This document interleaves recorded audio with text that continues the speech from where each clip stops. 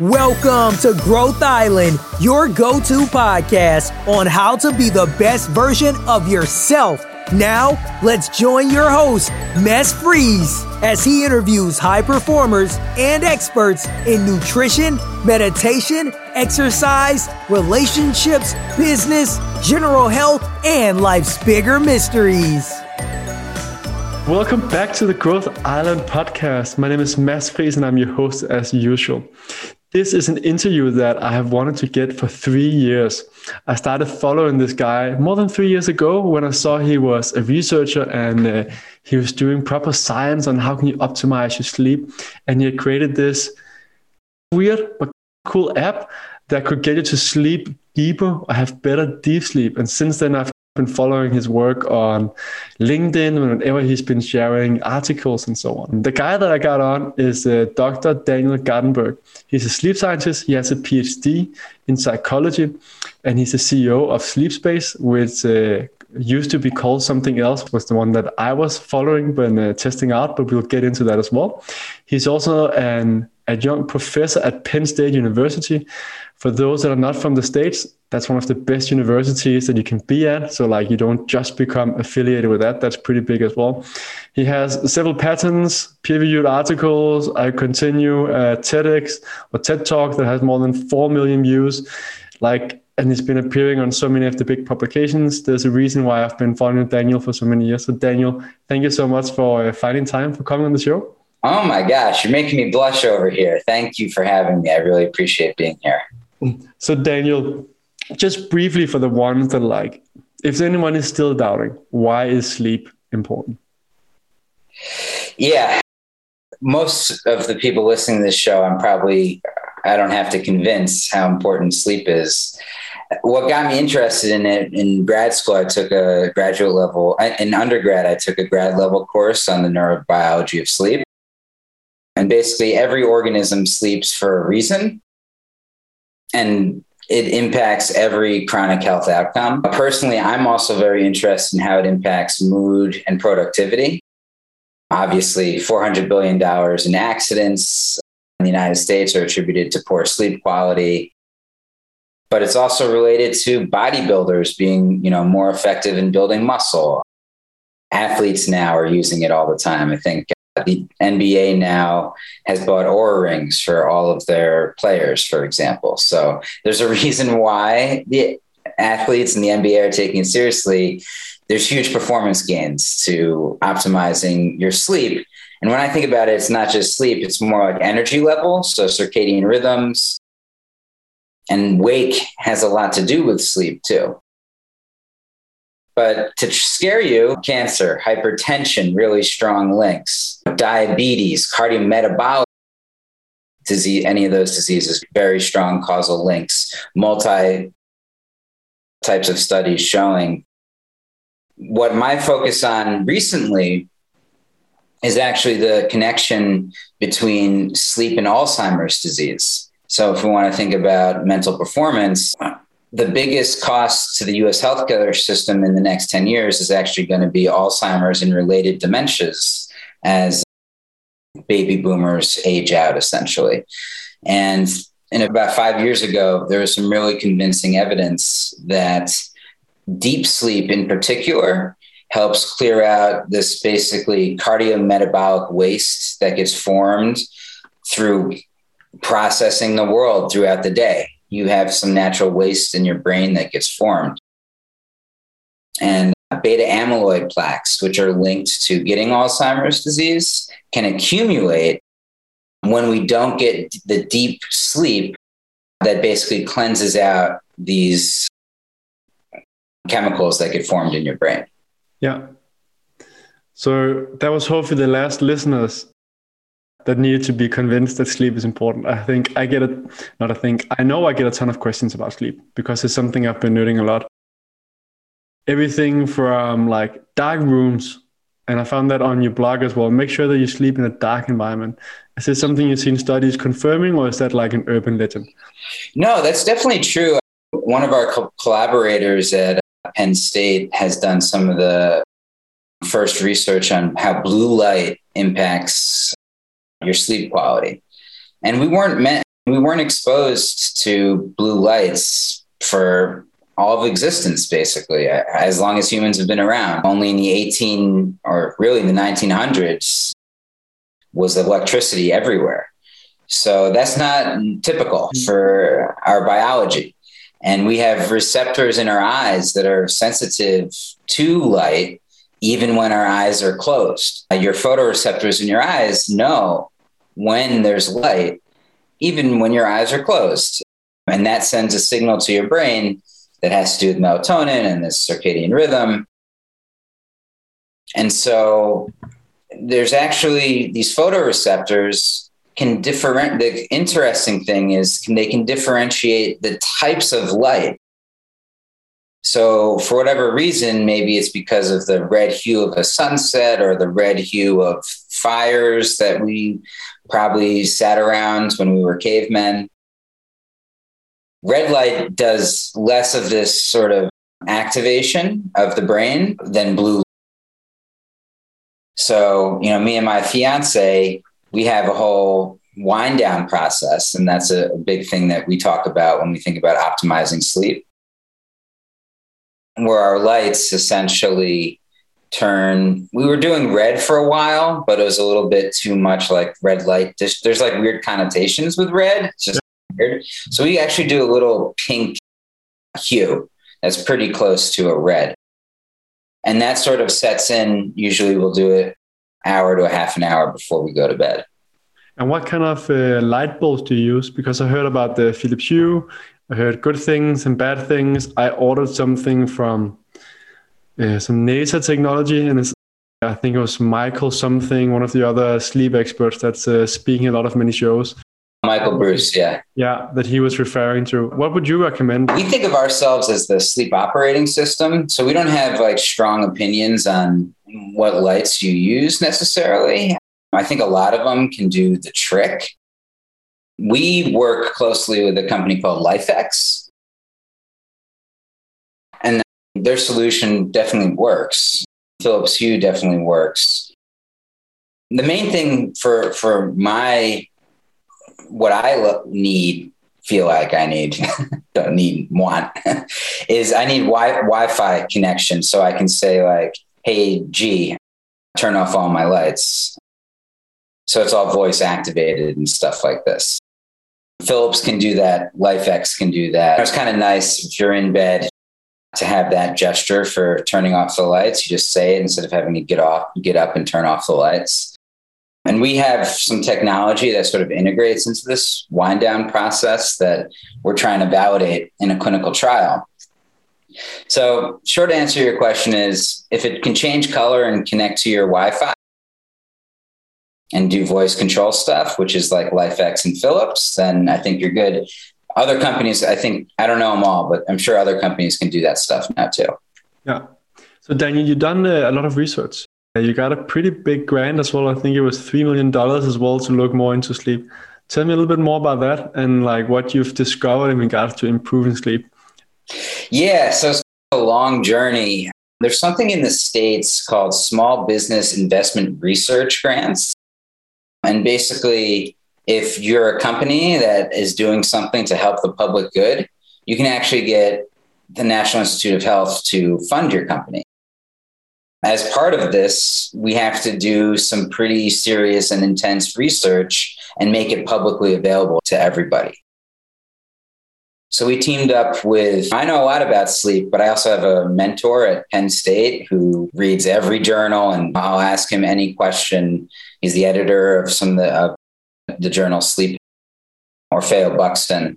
And so I'll always field any questions that I'm uncertain about to him.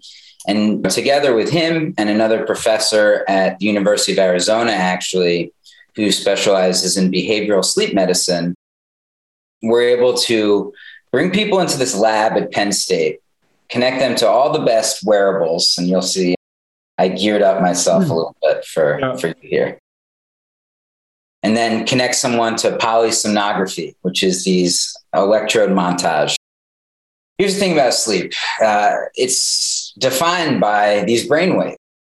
So while these devices can get pretty close to predicting what your brain is doing, a sensor that's reading the wave, you can't beat it really. It's just getting a signal that heart rate can't totally get. And this is speaking from someone who makes these algorithms. And we compared clinical grade device called the Spectrum Pro, Apple Watch, and some other devices, and then had people wear EEG in a lab 4 days, continuously monitored, controlling their light exposure, all this stuff. This is what we would call a well-controlled study. Sorry. So we have to pay people like 600 hours to even do this. We had, I think, a total of 30 in the course of this whole research project go through this. And so we published a paper in the journal Sleep comparing all these devices. And we were talking a little bit before I hopped on. We started the podcast. These devices, and we built our own Apple Watch algorithm that I think is like the most accurate. And we have some evidence that it is. And so the thing that you got to understand when you're interpreting this data, if you've ever used a Fitbit or any one of these devices, is it's really good at Yeah, you have? So both Fitbit, several Garmin, Oura Ring, and so on. Right. So you know the drill here. And so they're good at measuring sleep wake. But when it comes to the sleep stages, I usually interpret the data as relative truth because they can be pretty off in the absolute value that they're saying. So I would compare my Oura Ring data from night to night within myself, but I don't necessarily believe that I actually got 20 minutes of deep sleep because I know that I've done all this stuff on myself. I've seen my brain on an EEG throughout the night on polysomnography. I know that I basically have a healthy sleep architecture, and I usually get like an hour to an hour and a half of deep sleep and at least an hour and a half of REM, which would be considered healthy for someone my age. I think in the future, I think in the next couple of years, there's going to be an upper threshold, and basically all the devices will have a gold standard algorithm. And I think it's going to be ours because we have more data than anyone else, and we're going to just make it publicly available. But we'll see. I think in the next couple of years, there'll be an upper threshold, and hopefully doctors will start embracing some of these technologies. Oftentimes now, I don't know if you've heard the term orthosomnia, but the doctors are very reluctant to interpret the data from these devices for a couple of reasons. Yeah, but I guess so I also looked into the Dream, which is EEG measurement on your head, and Muse, I think, is also doing something similar. Actually, I have a Dream over here that I could grab a few. But yeah, so I've tried the Dream Gen 2. I'm trying to work with the Muse guys. I think their new device looks more comfortable. Yeah. For me personally, and this is the hard part about building tech for sleep, is that tech is so often not helpful. And part of the problem. The addiction to the phones is really also part of the problem here. So for me personally, wearing something on my head while I sleep, it's good for maybe you do it a couple nights and you identify if there's something structurally wrong with your sleep. And there could be, this device can definitely give you indicators for that. But to wear something on my head for months, for example, is sort of a non-starter for me. I'm curious what your feelings were if you tried the Muse or, I only used the Muse for meditation. And then I started looking more into the research and talked to several experts within neurofeedback that basically said the idea behind the Muse was really good, but the sensors were just not good enough yet. The dry sensors were simply not too accurate, or not accurate enough, that it was mostly muscle tension. But so basically it was useless what you were sitting and doing. I was so excited. Yeah. When I was in grad school, this was I think it's better. How long ago was that? Yeah, that's a year. Okay. So when I was in grad school, there was another company, NeuroSky, they had a video game that you played, and you could get Jimmy Neutron to like jump over things with your brainwaves. And I did a small study just having people concentrate or not, and basically found that it was all muscle tension was my conclusion. But theoretically, I think it could work. That's what all the experts said.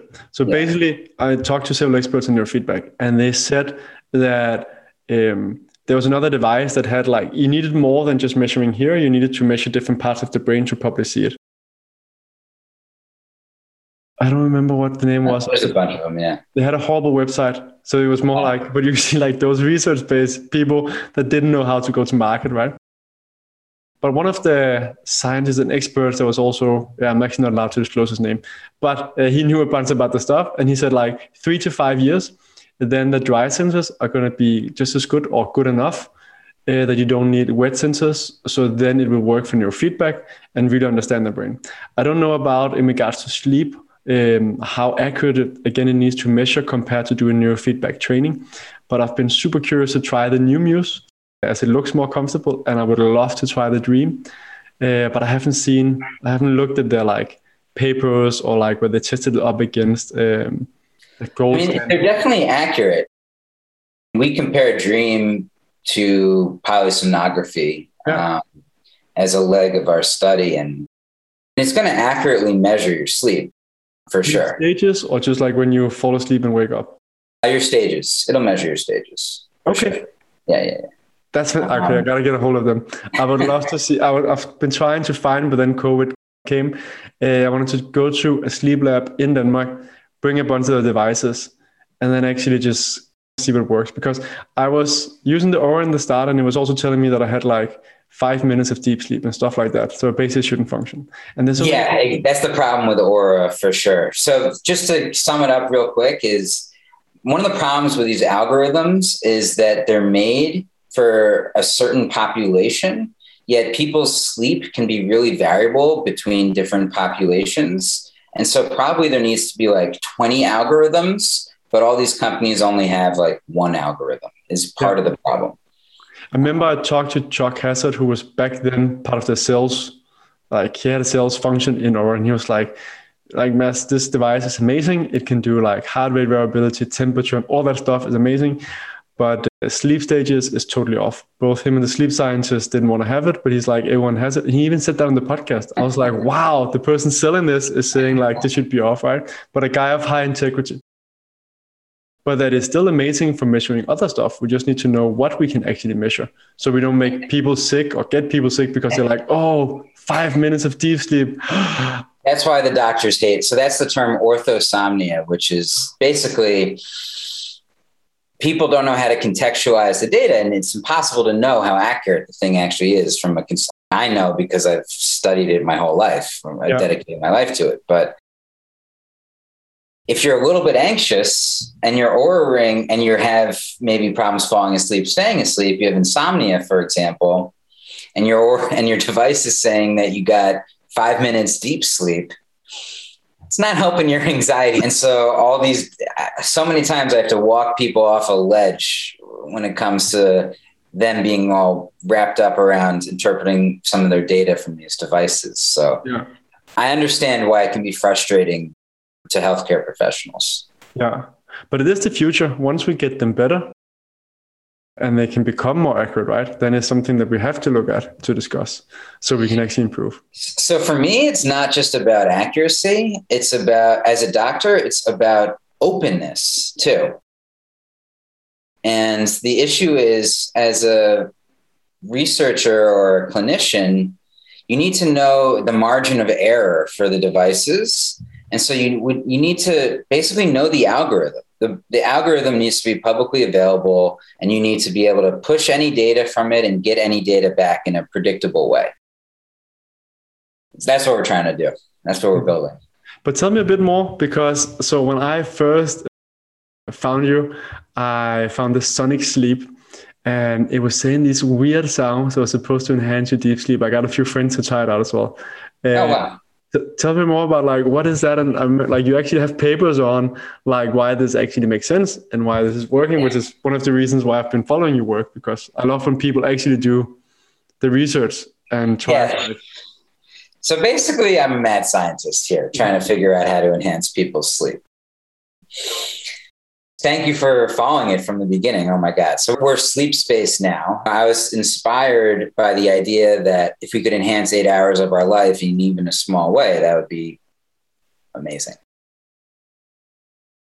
And there was a finding published by these researchers in Germany at one point, was the original study, showing that you can entrain brain waves with sounds, because our auditory cord are the place in our brain that detects sounds.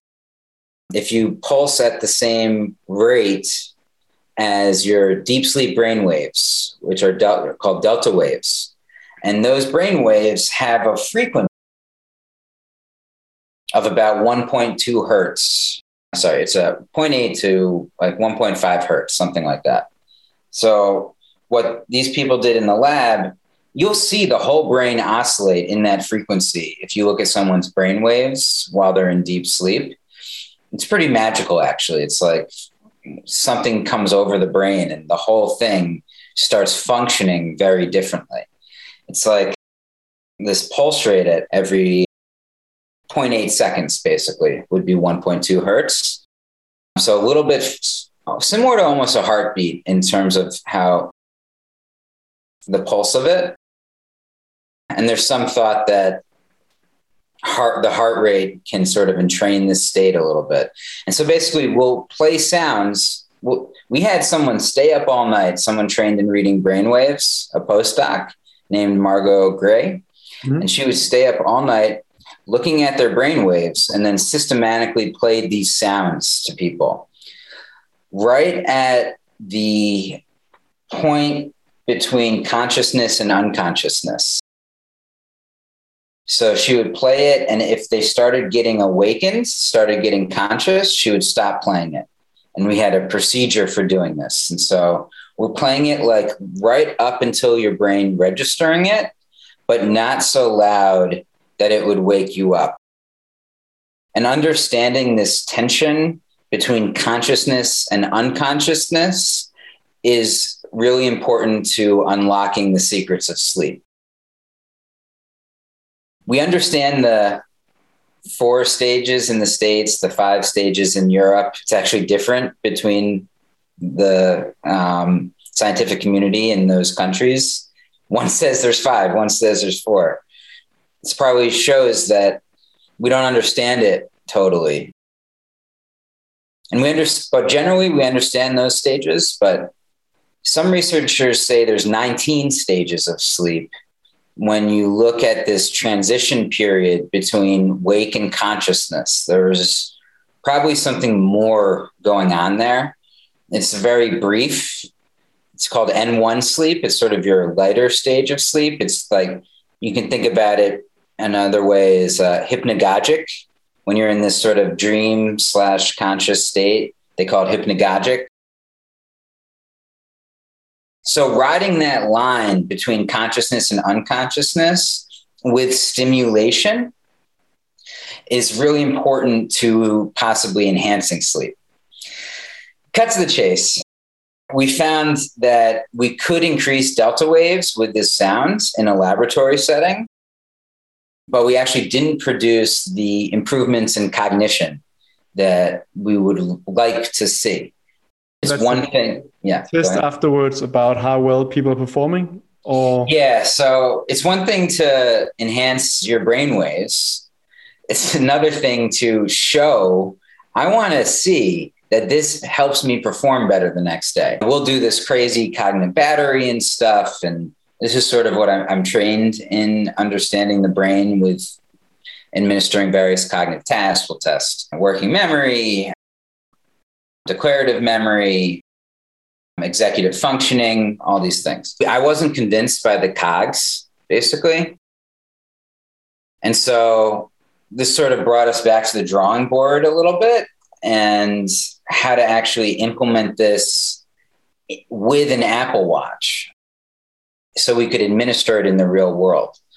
So there is some evidence for this. And then there is another paper, sorry if I'm rambling, showing that you can do some similar things with vibrational stimulation. So we did the audio stuff. You can actually try it out still on Sleep Space.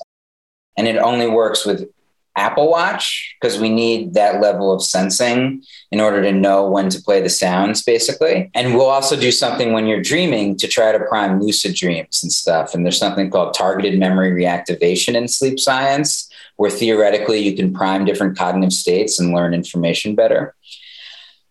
And then the problem with sounds, though, is also in the lab, we had people wearing earbuds such that we can very precisely deliver the decibels of sounds to people. And so there's practical limitations to that. And so now we're sort of a little bit more around vibration stimulation. And we have this new software that's working with the Apple Watch, and it sort of entrains the heart into a relaxing state through these subtle vibrations.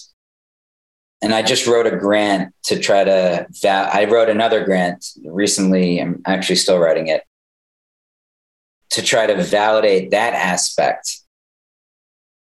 If we can pulsate your wrist, basically slightly below your heart rate, there's some evidence from another lab that can increase your delta sleep. So I'm trying to figure it out, but it's not 100% there yet. Fascinating. Do you know the Apollo? Which is also vibrations like... Oh, the Pebble, yeah. Yeah.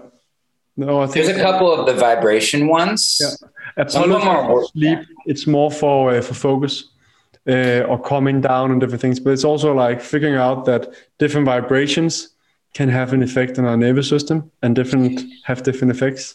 Yeah, so currently we have this in Sleep Space. If anyone has an Apple Watch, basically while you're winding down, we'll vibrate the watch at slightly lower of a pulse rate as your heart rate.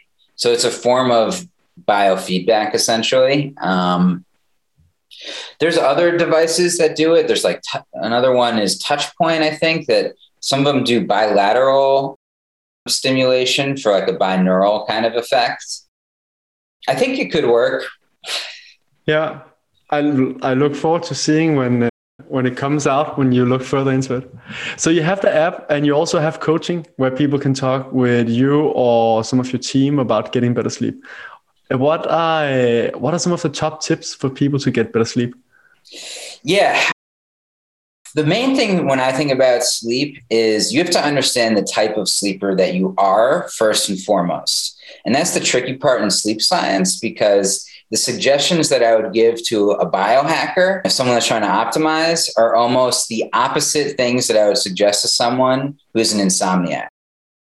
So a lot of the things that we would try to do is try to give you what's called like metacognition for the type of sleeper you are.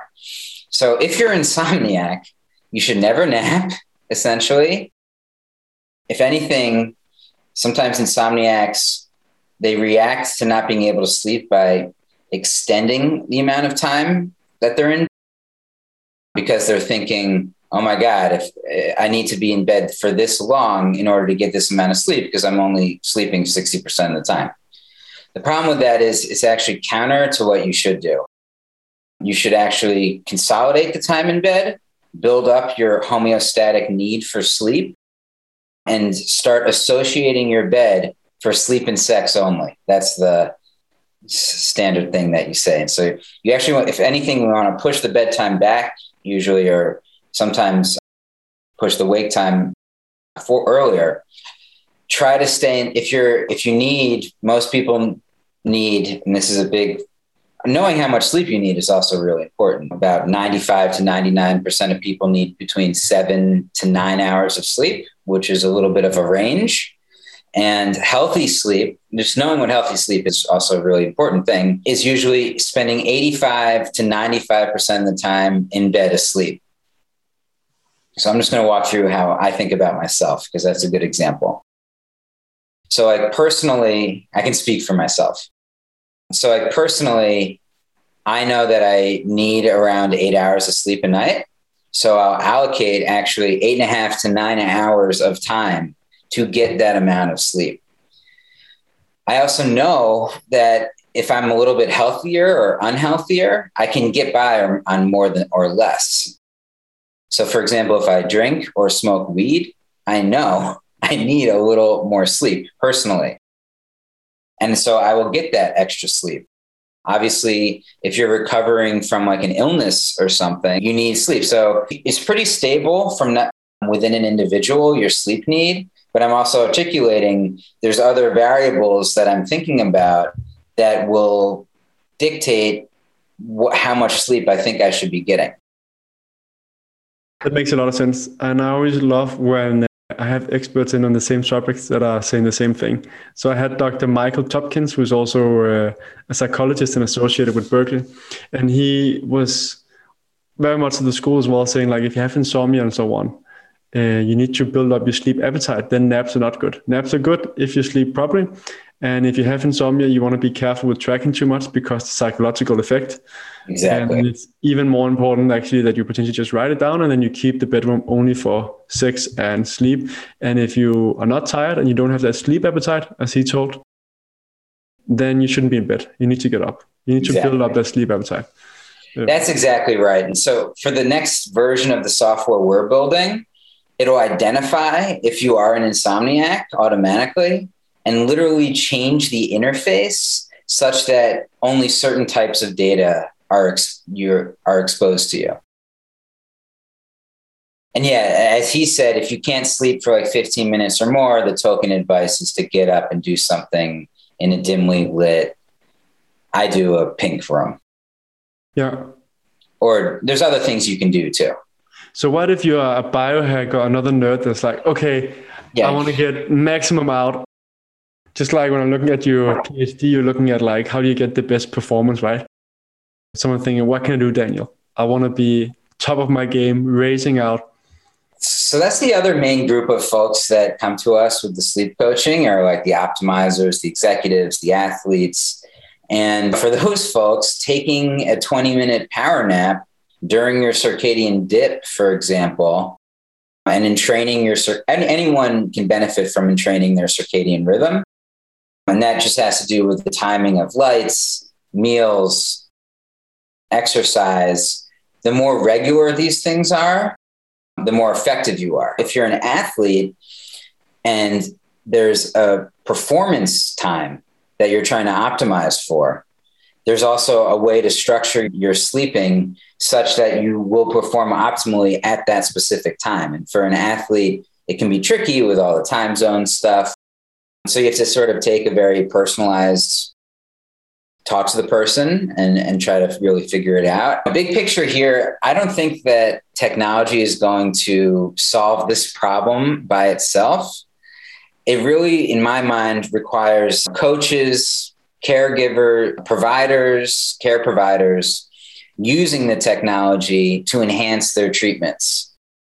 And so that's what we're trying to do is thinking about coaches and clinicians almost as creators for using some of the sleep technology and developing these customized plans for each person that can actually adapt based on different data inputs that are coming in. A couple quick hacks is like I have a happy lamp, for example, that's right next to me right now to make sure that I get like the sunlight that I need every day at a certain time. Is that try to get blue light?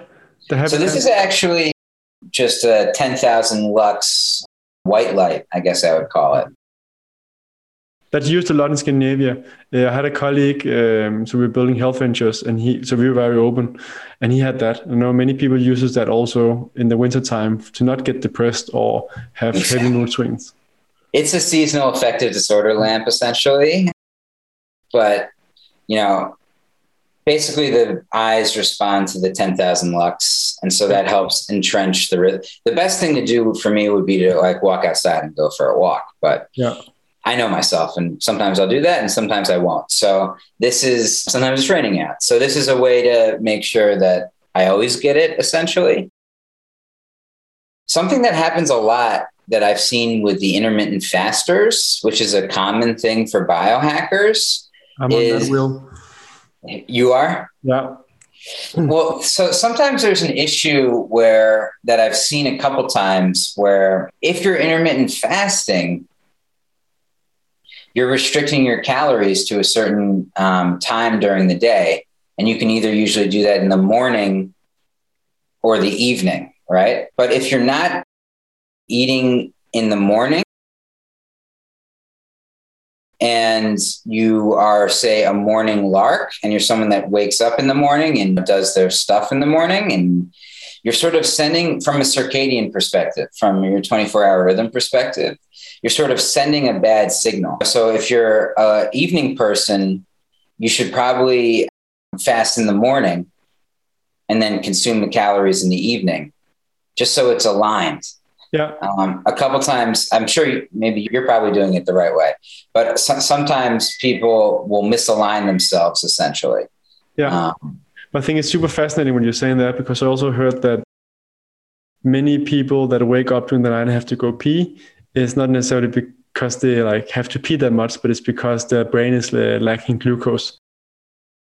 So that's like a signal to wake up, to go look for something, and then they go pee. Of course, if you drink a bunch of water, it's very natural that you wake up.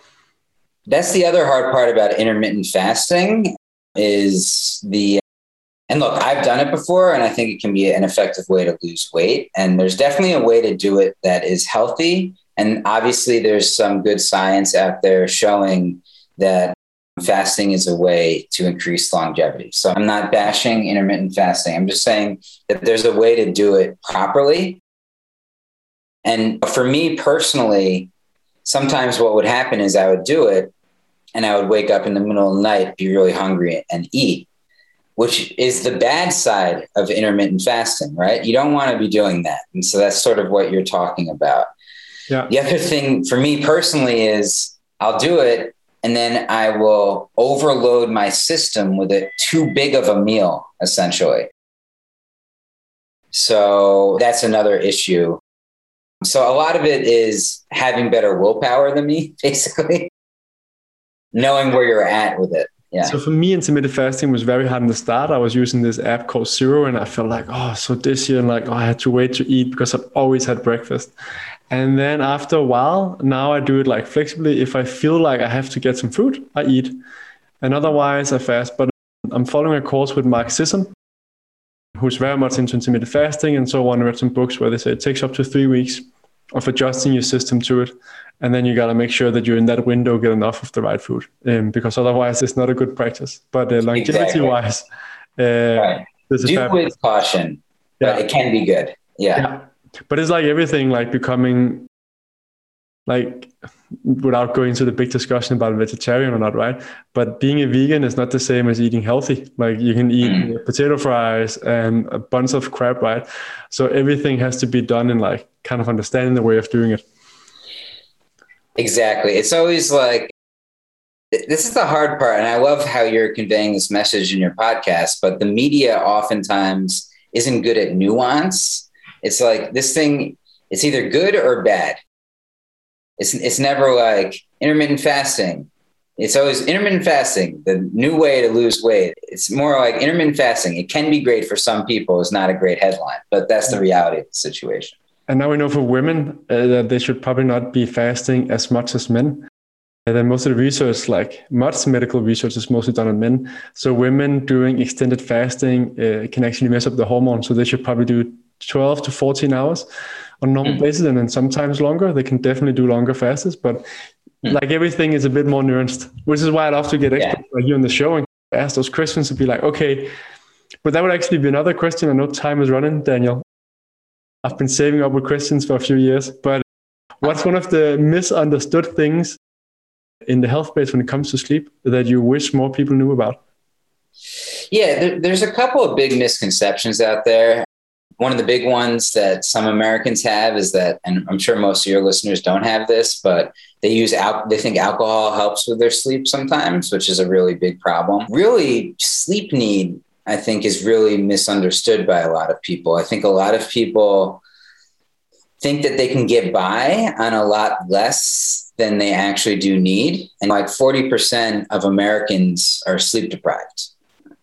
Partly it's because we work ourselves too hard, obviously, and stuff like that. But I think there's also just like a misconception around how much is needed. So like, for example, my fiance is like a daughter of an immigrant and stuff. And he sort of programmed it into her head since she was a kid that she only needed like 6.5 hours of sleep, basically. And I sort of finally convinced her to sleep like how I sleep more. And she's like, oh my God, I didn't know I could get that extra cycle in. And I feel so much better during the day. It's like night and day. Sometimes a good analogy I have is a fish who's in water doesn't know that anything besides water. They've only known water their whole lives. And when you take the fish out of the water into the fresh air, it's like, oh my God, a breath of fresh air. I never knew that life could be this way.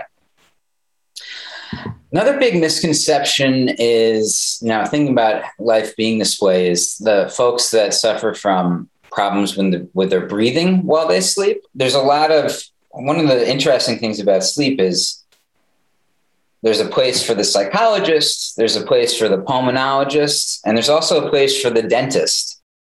And everyone thinks you have to wear this big mask, and it's recommended to wear the mask, especially for sleep apnea folks. It'll save you like 5 years, basically, especially if you're off your life, especially if you're severe apnea. But the dentist, for non-severe, if you have a mild case, can give you a mouth plate that actually reorients your bottom jaw and has efficacy in helping the issue. So you don't necessarily have to wear the Darth Vader mask, though the Darth Vader mask, they've made a lot of headway in the comfort for that device too. Yeah. That's good to know. So quickly looping back to different devices. So it's possible to use your app to detect sleep, and you're getting it validated up against sleep labs and so on in regards to accuracy and so on. So that's a top one. You said Dream as well can actually measure EEG properly. So would you use a Dream together with your app? Or you could, if you want. So the way I think about it more is if you think there's something like physiologically wrong with your sleep, like you really think you're not getting deep sleep. You're sleeping 8 to 9 hours a night. You're still tired during the day. There might be something with your thyroid possibly that's causing this, but there might be also, you might have a sleep disorder possibly. And you obviously see your doctor, but using something like the Dream is a tool for being able to basically track that. So that's how I would use it. And you're like, I want to improve every little part. Like if I spend 1/3 of my day sleeping, then why am I spending so little time on optimizing that part? And so my logic being reluctance for that. The problem with that is I fall into that category too.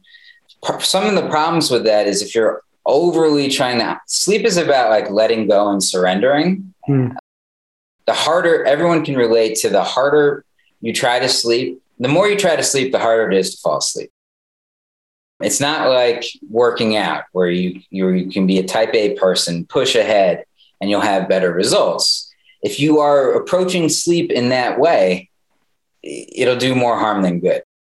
So I think there is something to like overly optimizing, doing more harm than good.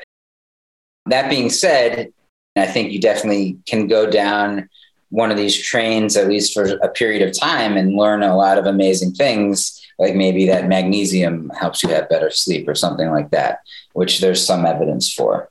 And how much magnesium? I had Dr. Olli, I can't pronounce his name, from Finland, from the Nordic Biohacker book on, and he changed my amount of magnesium, so I'm taking 2 pills a day. But I don't remember, he had some ratio regarding to weight.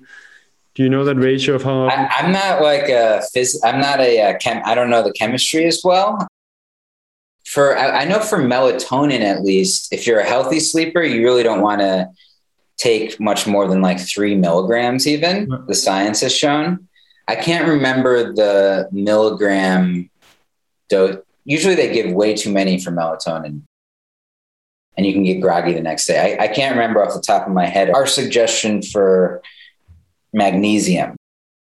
Just another hack that we found in our lab, just to go back to sound. So we think about sound, light, and temperature as ways to enhance sleep, is simply blocking out sound with a noise mask. When we use pink noise, that's something that has also been found to be effective. And I've seen people's brains waking up. You wouldn't realize, this is another misconception. Your brain wakes up throughout the night all the time without you recognizing it. And that's not necessarily unhealthy. And even in air conditioning turning on, I've seen people's brains waking up to that. And if you have a sound mask, even like a fan, we use dynamic pink noise in our software. It'll round out disruptive noises like a snore, such that you're less likely to wake up. And that's a simple win. That's a quick win. A sound mask is basically just a headset? Or is it's like pink noise or white noise playing from your phone. And so I'll do this wind down where I'll do ocean waves for 10 minutes, and then it'll automatically go into pink noise, which is like a similar thing to white noise. And then gradually wake up with 528 hertz. That's my wake up routine, FYI. Got it. Fantastic, Daniel. I promise not to take too much of your time. Rounding off, like your top 1, 2, 3 advice on how to live a happy, healthy, and meaningful life. It can be related to sleep, something you already said, or it might be like, don't worry too much about sleep. Yeah. Honestly, this is going to sound like I'm dodging the question a little bit, but I think about it more. The most important thing is knowing yourself. So having that metacognition, and that's been shown in psychology to be related to outcomes for almost every, I'm not saying it's relevant to mental health, but it's relevant, and also just anyone's performance. But there's 1 to 3 things that you could do that could improve your sleep quality, whether it's having a different set of blankets as your sleep partner, getting the pet to not be in the bed. It's unique to each individual. And so I would encourage each person to just think about themselves, their sleep habits, their wind down procedures, their morning rituals, and how they could introduce things into their lives, simple changes that can have a big effect on their sleep. And obviously, if you sleep well, you're going to be a happier, healthier person. For sure. I love that so many experts, despite where they're coming from, is very much like, get to know yourself, take it easy. Don't over stress about things. Be curious about it. Like, learn new things. That's a common thing, no matter what profession or industry people are coming from. So there must be a lot of truth to that. I think so. Beautiful. Daniel, where can people find out more about you? Yeah, just check out sleepspace.com. We're rolling out some amazing software soon we're calling it the sleep operating system of the future. So we're going to integrate with all the various wearables out there and then show coaches and doctors this data in a way that actually helps them with their treatments. Cool. And what about Instagram, LinkedIn, other places? Oh, you can see me on Instagram. Follow me on Dr.Snooze is the Instagram handle. Snoozing before, is that good or bad? Generally, they say that you shouldn't snooze. I think the best way to wake up, honestly, is without an alarm clock, because that means that you're getting, generally, if you can sleep more, you should. There's a couple exceptions to that. Sometimes if you're depressed, maybe you shouldn't sleep more. But generally, the right way to wake up is with a gradual alarm and to not snooze. We have a functionality where you can shake the phone to snooze it, so you get back into sleep faster, at least. Yeah. Speaking of which, my backup alarm just went off. Yeah. All right, Daniel, I'll make sure to link to all of the different places where I can find you as well, and that you just mentioned as well, so people can follow your work. Thank you. Appreciate your time. So, and thank you so much for coming on the show. Appreciate it. Thanks for listening to this episode of Growth Island. Be sure to subscribe for more episodes on how to be the best version of yourself. And if you found this show helpful, then please leave us a review so more people will learn about the podcast, or share it with a friend who can benefit from it too. Thank you again and have a wonderful day.